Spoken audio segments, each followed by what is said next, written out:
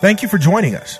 God sent his only son, his sinless son, to die on Calvary's cross for you and me. Because of Jesus' sacrificial death, the gift of eternal life is available to anyone who chooses to receive it. Without the shed blood of Jesus, there would be no redemption for our sins. The Bible tells us that there is no salvation in any other. Without his selfless sacrifice, we would have no hope and no victory. Praise God for the gift of salvation and everlasting life. Listen in with Bible, pen, and paper handy as Pastor Rander ministers to us today. We not only experience persecution from the world, listen at this. Sadly, it is also experienced in the church from those who love their power. Persecution comes from within the church. I wish I had time to give you many passages. From those who love their tradition, from those who love their legalism, and from those within the church who are religiously lost. You see, let me just say that again. That is so big. We not only experience persecution from the world, but sadly, it is also experienced in the church from those who love their power, they love their traditions, they love their legalism, and they are religiously lost. You say, give me a passage on that. I certainly will. Matthew chapter 26, verses 1 through 4 is a powerful text. It says, "Now it came to pass when Jesus had finished all these sayings, that he said to his disciples, 'You know that after 2 days is the Passover, and the Son of Man will be delivered up to be crucified.' Then the look at the religious leaders. These are all religious leaders. Then the chief priests, scribes, and the elders of the people assembled at the palace of the high priest, who was called Caiaphas. And look what these religious folk did, people in the synagogue, and plotted to take Jesus by trickery and kill him. They plotted against God. God. And let me tell you something. All the plotting and trickery is not out of the church. You got politics in the church, trickery in the church, games in the church, hidden agendas in the church. People would do this to their own demise from the Lord's house in the name of Christ. Persecution is very prevalent in the church against pastors and those in church leadership who take a stand, a bold, unwavering, righteous stand for Christ on the authority of Scripture. Pastors have been maligned. I've had that. Pastors have been lashed out at. I've had that. Not just, you say, oh, man, that must be a tough church. This is not the only church I pastored, by the way. So don't just look around here. I've been pastoring for almost 40 years, okay? So don't look around. I'm just speaking. I'm not going to go into different eras and give you all the specifics. But pastors have been maligned, lashed out at, boycotted. People just say, I'm not coming back till they get that right. This is boycott. Pastors have been defunded. I remember one time at the church, they gave me a 5% raise. The deacons did. And they had a church meeting and rescinded it and took it back. 2 babies, didn't have much, just trying to make it, $400 a week. We didn't come here to make money. We came here and lost funds. We took all of our investments out and moved by faith to San Antonio, believing God had called us to be missionaries in San Antonio to the glory of God. I've been defunded. I've been conspired against, and many other pastors. By the way, there are cases where the churches, Lutheran churches and Presbyterian churches, look how quiet y'all get now. Y'all listening to this stuff. This is juicy, isn't it? Yeah, okay, but the church turns liberal and they ordain gay pastors, and then you get clergy persons, and then you get people in the church say, this is not right, this is against Scripture, and they end up leaving, and if that pastor leaves those churches with those kind of hierarchies and those kinds of things, you know what? When they walk away from those churches, they can't take their benefits with them. That's left, and they leave and have to start all over again without those previous benefits for the testimony of Jesus Christ. You see, it's just like being in the military and you've been in there 40 years and you see how the military is turning or making some decisions, and all of a sudden you have to make a decision. Or do you get out? Do you stay in? And on and on and on, and you have to make some decisions. But those times come. Conspired against, conspiracies. And, you know, it's so easy now to do a coup in the church. And you know, when people leave the church, they don't really leave because they can text the members here from the other church or from that church or from that church. The hellions leave, but they still here in your business. They know more about the church than you who come. You're still texting, they raise hell, and you still want to be friends with them. You still want to be friends with them. They texting, emailing, and tweeting, and they're all over the place, and you hee-heeing and hi-hiing, and they're toward the church, and you still hee-heeing and hi-hiing and going to eat some ham hocks.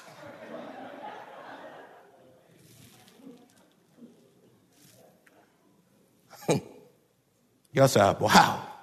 Conspired against, betrayal in the church, and even put out because of their own congregation's strong resistance to the gospel and their refusal to conform to the word of God. Before they change, they say, we will put you out. We were here before you. We put out 7, I'm going to put another notch on the wall, and you're going to be number 8. That's what power will do when it's out of control.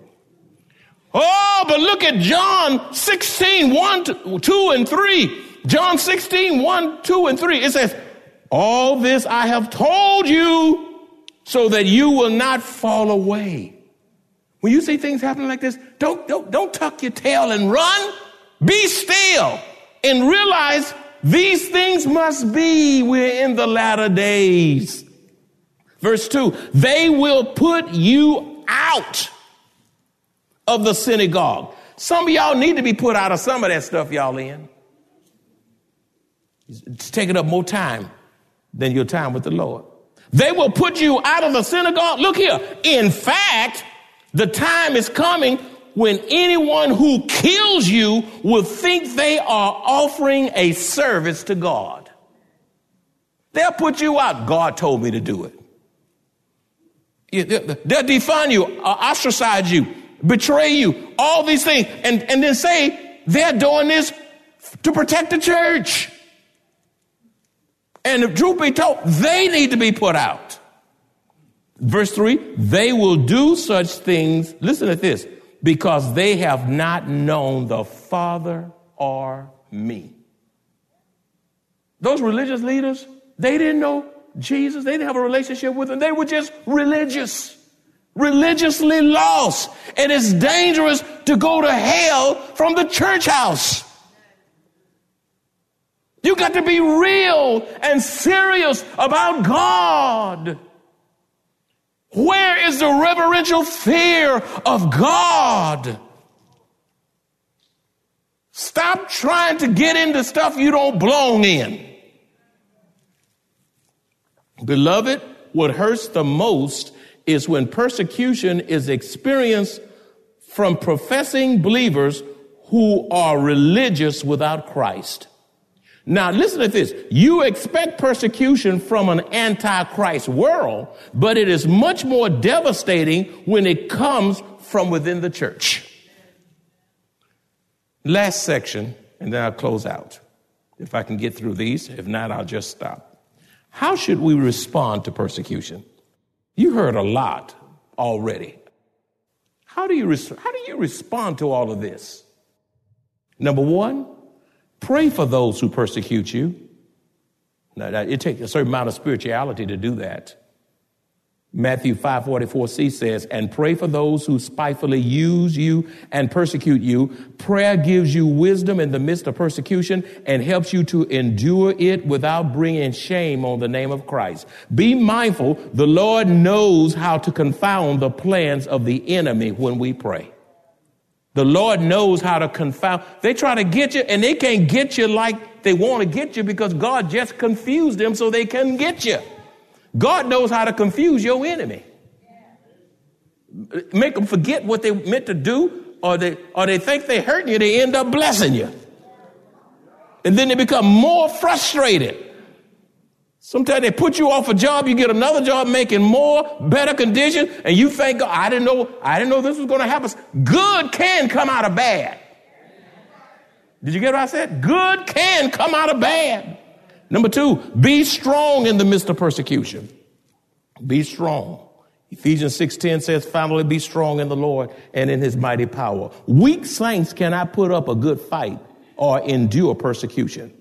Weak saints cannot put up a good fight or endure persecution. Therefore, strengthen yourself through the Holy Spirit's power. Pray and allow the word of God to have its way. Refuse to fight the wrong enemy. Remember, the fight is against Satan and demons and not other believers. Ephesians 6:12 says, for we do not wrestle against flesh and blood, but against principalities, against powers, against the rulers of the darkness of this age, against spiritual hosts of wickedness in the heavenly places. Satan loves it when we spend more time fighting each other rather than fighting Satan and his demons, because the real fight goes unfought when we are busy picking at each other, fighting one another, and conspiring against one another. The battle is not with each other. We ought to be a united front, fighting Satan and the demonic realm in the unity of the Spirit to the glory of God. Therefore, refuse to allow yourself to waste time fighting the wrong battle. Many churches fight the wrong battle, and God just shakes his head. My people, my people, my people, my people. Hey, there the devil is over there. There he is. Can't you see him? Open your eyes. Pray so you open your eyes. Can't you see Satan? I can't see. Number 3, we must never react in the flesh and allow ourselves to repay evil for evil. We must never react in the flesh and allow ourselves to repay evil for evil. Romans 12:17 through 19 says, repay no one, absolutely no one, not even your worst enemy, evil for evil. They did evil to me, I'm going to do it to them. And you got some Christians that will lay folk out. Now, if you're going to try to hit my wife, I'm not going to just say, well, go on, because I'm not going to hit you because you hit my wife. You're going to hit her again. I'll put my elbow up and I'm going to come and I'm going to do one of these numbers and say, you get back.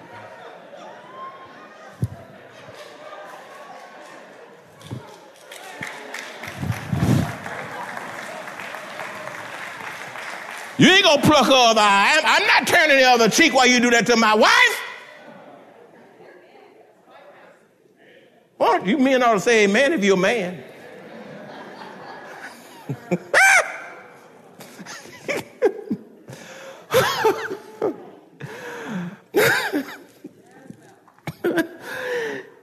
Repay no one evil for evil. Have regard for good things in the sight of all men.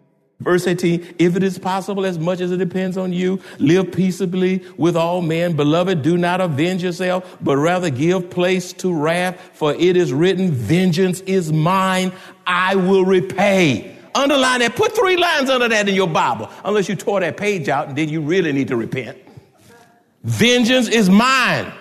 I will repay. Who's talking? Says the Lord. You know what that means? Sometimes y'all can get so not understanding. You know what this means? You will not handle persecution well with the spirit of vengeance in your heart.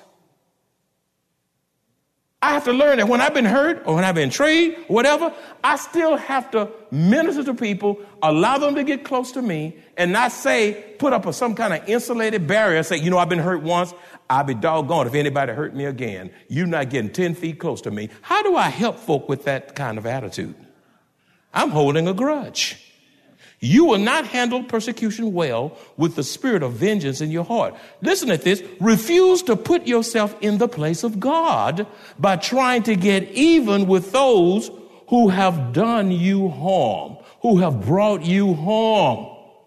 God has never told you to do evil for evil because his word is there. The scripture says, vengeance is mine, I will repay. Number 4. We must continue to glorify Christ in the midst of persecution. This is how we respond to persecution. Continue to glorify Christ in the midst of persecution. 1 Peter 4:16 says, yet if anyone suffers as a Christian, let him not be ashamed, but let him glorify God in that name. You glorify Christ in the midst of persecution when you continue to worship him. You glorify Christ in the midst of persecution when you continue to obey him, when you continue to follow him, when you continue to serve him, when you continue to rejoice in him, all of which builds up the inner person and glorifies God. Let me just say that again. I know I was talking fast. He said, will you please slow down? You glorify Christ in the midst of persecution when you continue to what? Worship him, worship God through persecution, obey Christ through persecution, follow Christ, continue to follow him. Don't stop following him because it gets hard. Continue to serve Christ. Continue to come to Maranatha. Be in your seat. Be in position. Don't let persecution and hardships and trials move you out of position. Continue to rejoice in persecution, all of which builds up the inner person and glorifies Christ. Number 5, be encouraged.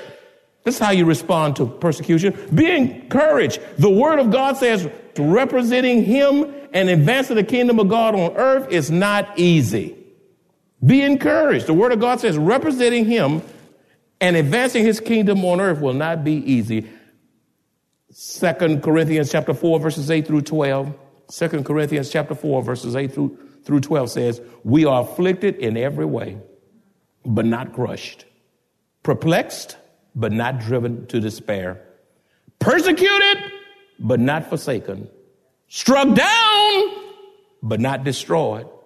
Always carrying in the body the death of Jesus, so that the life of Jesus may also be manifested in our bodies. For we who live are always being given over to death for Jesus' sake, so that the life of Jesus also may be manifested in our mortal flesh. So death is at work in us, but life in you. If we allow the Holy Spirit to comfort us, if we allow the Holy Spirit to strengthen us and encourage us, we will be able to withstand persecution. We will be able to withstand pressure and hardships. We will be able to withstand disappointments and betrayal because we expect it. And we have the blessed assurance of knowing that we are in good company because of those who suffered before us and that God is with us. Joshua 1:9 says, have I not commanded you, be strong and of good courage. Do not be afraid, nor be dismayed, says Joshua 1:9. For the Lord your God is with you wherever you go. That's reassuring in the midst of persecution. Finally, but not the least, how do you respond to persecution? We must not forget those who are suffering, being mistreated, and persecuted for the cause of Christ. In the name of Jesus, write that down. Write it down. It is so paramount, crucially important. We must not forget those who are suffering, whether across the water or right here in America, being mistreated and persecuted for the cause of Christ. Here's a wonderful scripture that the Lord revealed to me in my quiet time when I was reading the scripture this week. In Hebrews 13:3 is a profound scripture. It says, continue to remember those in prison as if you were together with them in prison, and those who are mistreated as if you yourselves were suffering. How powerful. In other words, what is the text saying?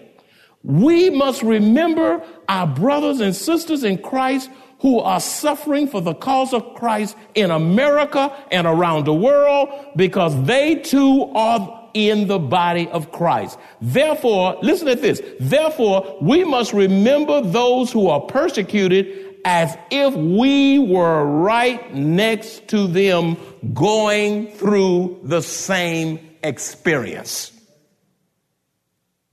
Going through the same experience. That's how you remember them. You enter into their experience and you can see yourself actually alongside of them in their condition to the glory of God. And you just don't sit around and eat popcorn and watch a good movie while they're suffering for the cause of Christ. I just wonder as I close, if I'm persecuted as pastor, and I will be, I'm not a bit surprised if it comes, and things are going to get worse, and they take me off, they put me in an orange suit, put me in cuffs because of the gospel, I wonder, would you just go home and watch the Cowboys, the Seahawks, basketball? I wonder, would you just be mall shopping, cyber, this, Black Friday? You forgot your little pastor is in jail. And the question I would ask you while I'm in jail, you know what if I could say, what would you ask? What would you ask Maranatha if I was in that condition? Y'all listen to me. You know the question I'd ask you? Why aren't you here with me? Why are you not here with me? And all God's children said, Father, we thank you for this message. There's so much message that I couldn't preach it all if I tried. Oh, God, but you've arrested the people's attention by live streaming and YouTubing and in person. This message reawakens us to the reality that it's not about us and comfort and ease and pleasure and Black Friday and cyber this and small business that. These things are passing away, and only what we do for Christ will last. We do pray for our brothers and sisters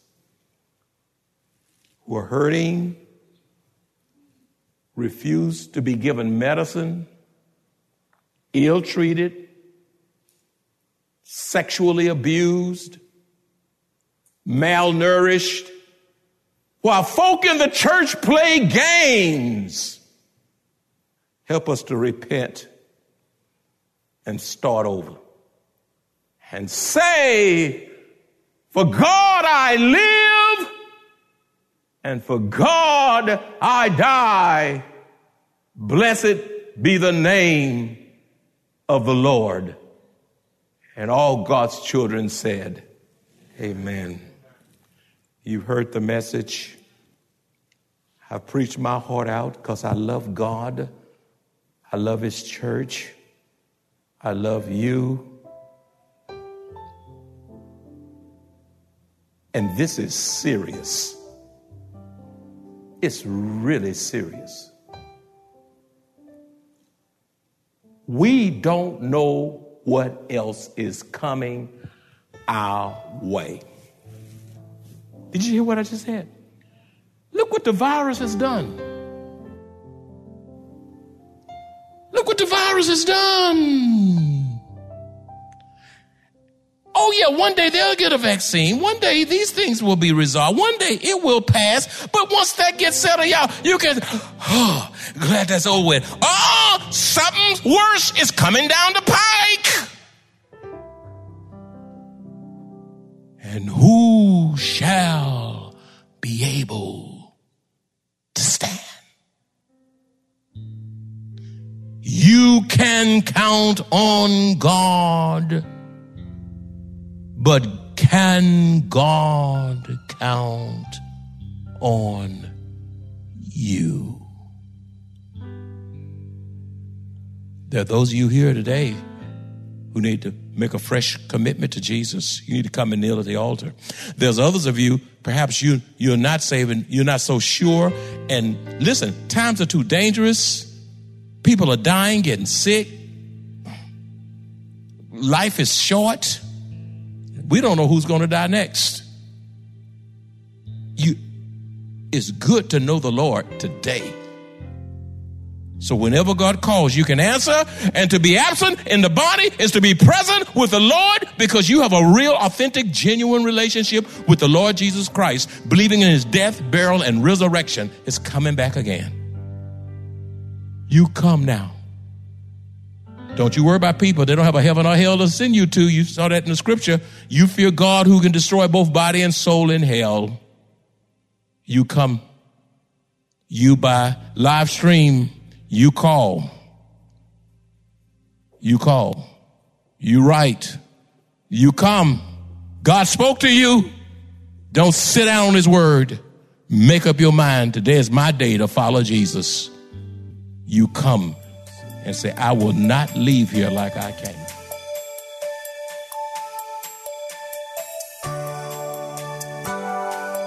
As Pastor Rander concludes this message, let us resolve to obey God with praise and worship according to his word. Why should we?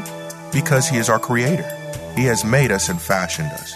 He is our shepherd, and we are his people and the sheep of his pasture. We hear his voice, and he knows us, and we follow him. There is none other like him. If you enjoy Pastor Rander's teaching of the inerrant word of God, please visit us at Maranatha Bible Church in Converse, Texas.